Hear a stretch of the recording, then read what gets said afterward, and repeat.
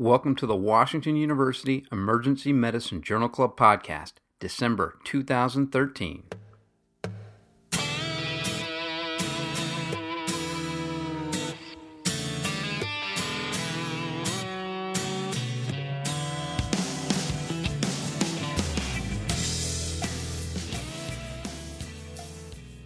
All right, guys, welcome to the podcast. This month we're going to do things a little bit differently. I'm joined remotely by Dr. Brian Hiestand, Associate Professor of Emergency Medicine at Wake Forest Baptist Health. Brian, thanks for joining me. My pleasure, sir. Brian was one of the authors on an article that recently came out in Academic Emergency Medicine entitled The Diagnosis of Acute Mesenteric Ischemia, a Systematic Review and Meta-Analysis. I thought this was a great article and thought it was worth talking about this month. Basically, they did a systematic review looking at articles related to the diagnosis of acute mesenteric ischemia. Now, first, Brian, can you explain the difference for our listeners between mesenteric ischemia and ischemic colitis? Because I think this is still one of those things that a lot of people get confused about. Certainly. And ischemic colitis is predominantly a disease of the large colon, whereas mesenteric ischemia, as it would be implied, is a disease of mesenteric vessels. I came across a nice turn of phrase out of Tent and Alley's.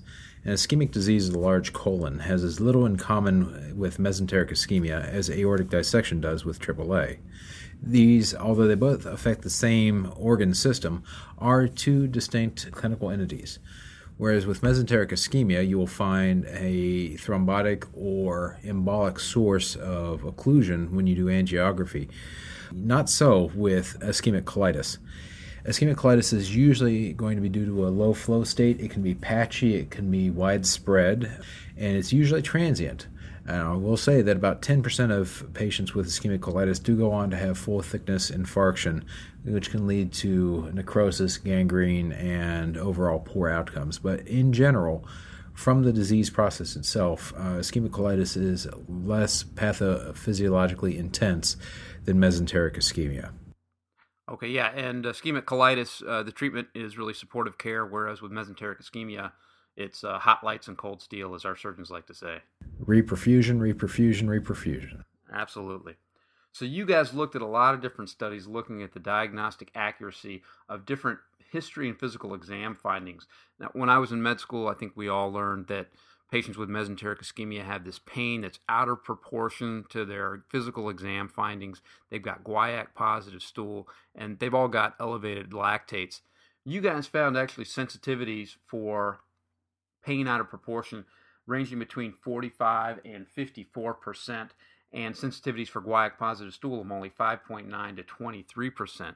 So pretty low sensitivity. So a lot of patients with mesenteric ischemia who will in fact not have pain out of proportion or guaiac-positive stool. And then for lactate, you guys found studies looking at two different kinds of lactate, D-lactate and L-lactate. Can you tell us the difference between D-lactate and L-lactate and the implications for the practitioner? Certainly. D-lactate, while it is clinically available, is generally not used in the emergency department setting. It's a marker of bacterial metabolism, and if you're going to have it available to you, you're probably going to have it available as a send-out test that will come back sometime after the autopsy.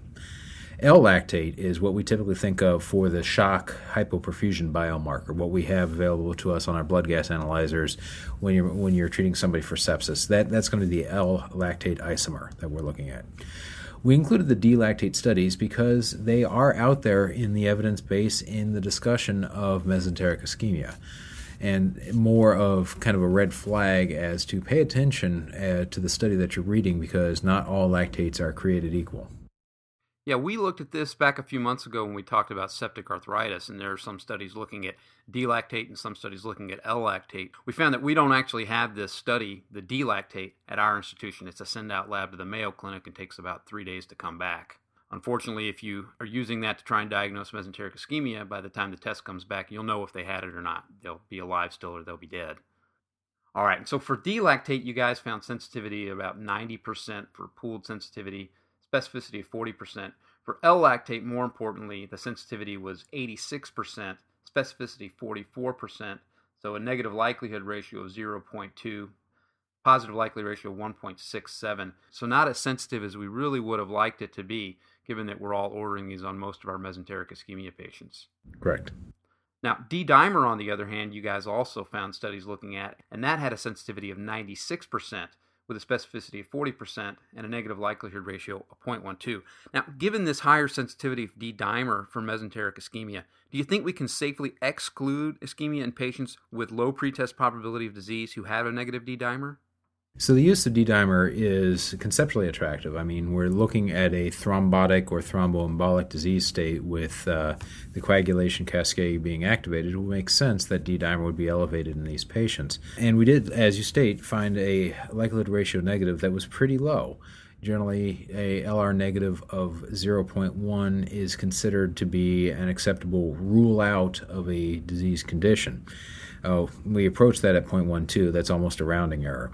But if you take a look at the table, you see that the confidence interval for the LR negative of D-dimer topped out at 0.3. So the evidence base that we analyzed was consistent with an LR negative ratio that was higher than we'd be comfortable advocating as a complete rule-out test.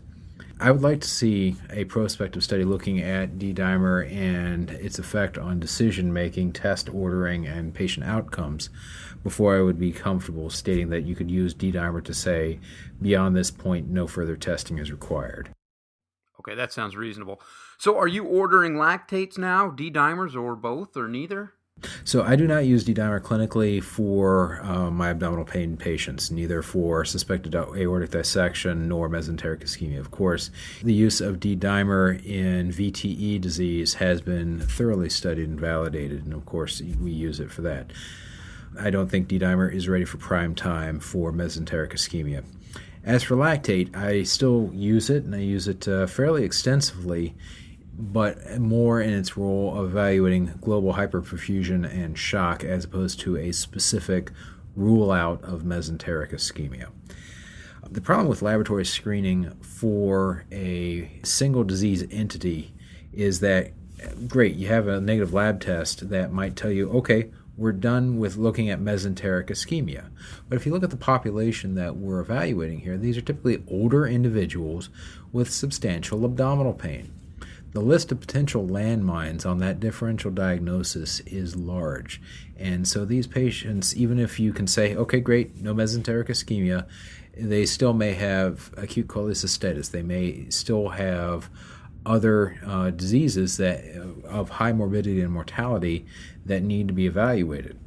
The use of imaging in this particular patient population is very advantageous because it's like what happened with VQ scanning when CT pulmonary angiograms came along. VQ was reasonably decent at picking up a single disease entity, pulmonary embolism. Wouldn't tell you aortic dissection, wouldn't tell you small pneumonias, wouldn't tell you other disease states that could be symptomatic, causing the symptoms that you're trying to evaluate. Likewise, a single lab test or even a combination of lab tests might be okay at telling you what it's not, but it will not identify what it is. And the CT scanning will give you an idea of what is actually going on with the patient. Okay, so CT, and even if it's negative for mesenteric ischemia, it might tell you what is going on with the patient. Correct. All right, great. Great segue into the CT scan. When I was in residency, which wasn't that long ago, but was a few years ago, we were told by our radiologist that CT scans were inappropriate for the workup of patients with suspected mesenteric ischemia. Basically, they laughed at us, said you got to call surgery and they've got to get a formal angiogram. But obviously, there's been a lot of technology that's been updated over these years. We now have these multi-detector and multi-row CT scanners. So you guys looked at the studies looking at CT scan and mesenteric ischemia and found a pooled sensitivity of 94%, specificity of 95%, a positive LR of 17.5, and a negative LR of 0.09, so below that 0.1 threshold you talked about earlier. Now, there were a wide range of sensitivities for CT scan reported in these different studies, 83% all the way up to 100%. Tell me, Brian, did you notice any difference between studies that used older versus newer generation scanners with less or more rows? Not particularly. If you're reading the article and you go to the online supplements, you'll note that we do have forest plots for the sensitivity and specificity of the CT scanning. And those graphically are arranged in chronologic order, and there's not a particular pattern to the sensitivity point estimates for CT scanning. The scanners were all multi-slice. They ranged from 4-slice scanners all the way up to 64-slice scanners. The 64-slice was, of course, in the later years. But there was no particular difference in the sensitivity range on the number of slice scanners that we were looking at. All right, so no real difference in the sensitivities based solely on the newer and older generation scanners and the number of rows. Did any of the studies assess CT scans as interpreted by radiologists who were blinded to the final diagnosis? So one of the studies did utilize a second look, blinded retrospective evaluation of the CT scan. They use that more, though, to assess inter-rater reliability of the features of the CT scan as opposed to the actual clinical diagnosis of mesenteric ischemia or not. We as emergency physicians are fairly dichotomous in our approach. Admit, discharge, live, die, has the disease, does not have the disease. The radiology approach in this literature was oftentimes a little bit more nuanced, although they did eventually characterize the CT scan as consistent with mesenteric ischemia or not consistent with mesenteric ischemia. A lot of times in a lot of these articles, they were more interested in the various components of the CT scan. The presence of pneumatosis, the presence of bowel wall ischemia, and how well those particular components, radiologists might agree with each other on that, and how that came up to the final diagnosis of mesenteric ischemia or not. For the most part, nearly all the studies utilized the clinical read of the radiologist at the time of care. Okay, so actually real-time reads on the studies were used for most of these research studies. Is that correct? That is correct. That increases the external validity of the findings here because having an abdominal CT scan super subspecialist evaluating CT scans retrospectively and Monday morning quarterbacking is less helpful and less representative of the real-world environment. Okay, absolutely. So for those studies that didn't use blinded radiologists, can you explain how this would affect the perceived diagnostic accuracy that they reported? Certainly, and this is referred to as incorporation bias when the diagnostic study that you're looking at has an impact on whether or not the patient goes on to having the reference standard diagnosis made. The patients who went to the operating room for suspected mesenteric ischemia, well, the surgeons had the information on the CT scan read in their hand when they were making the decision to go to the operating room. So that is somewhat of a self-fulfilling prophecy, such that you'd be more likely to find acute mesenteric ischemia in somebody whose CAT scan was read as acute mesenteric ischemia, and therefore the CAT scan would look like a diagnostic genius more often than not. That is a problem in less clinically severe entities. One thing with mesenteric ischemia, its mortality approaches 100% when untreated. So you're probably not going to have a whole lot of false negative scans on patients that were discharged out of the hospital alive. If you made it out the door, odds are pretty good you didn't have untreated acute mesenteric ischemia. Okay, so not a lot of false negatives then. People who left the hospital, went home, turns out they had mesenteric ischemia and nobody knew about it. If they did, they were probably going to die. Correct. All right, Brian, anything else you want to tell us from this paper or anything else that you want to tell us about mesenteric ischemia in general? Well, one of the problems with the literature base for this has to deal with the fact that mesenteric ischemia is, fortunately, a pretty rare disease. It's got intense interest because it is a very mortal condition, but it doesn't happen all that often, which is great for the patient population in general, but lousy if you want to be a researcher studying the condition. The easy way, and I say easy on a relative basis, to study this is to do retrospective case reviews where you gather all the diagnoses of mesenteric ischemia your hospital saw, or even using the massive databases now available with NISQIP, and then going back and looking at the conditions that were present. Unfortunately, that's only one half of a case control study. With the history, physical exam findings, we weren't able to really look at the specificity of any of this and therefore come up with any metrics that would help the clinician come up with a pretest probability of disease just from history and physical. We had the prevalence of pain, we had the prevalence of fever, we had the prevalence of tachycardia, but we didn't have the prevalence of those conditions in patients who had pain but did not have mesenteric ischemia. These were pretty much retrospective case series of patients that had the disease for the history and the physical exam findings, which was unfortunate because I'm still a big believer in that the best diagnostics are the ones where you actually talk to the patient and examine the patient. We simply didn't have the evidence base to really reliably provide any sensitivity or specificity of those qualities of examining the patient. All right, so without patients with physical exam findings but without the disease, you can't get specificities and can't get likelihood ratios, right? Correct. You only have 1/2 of the 2x2 table. Right.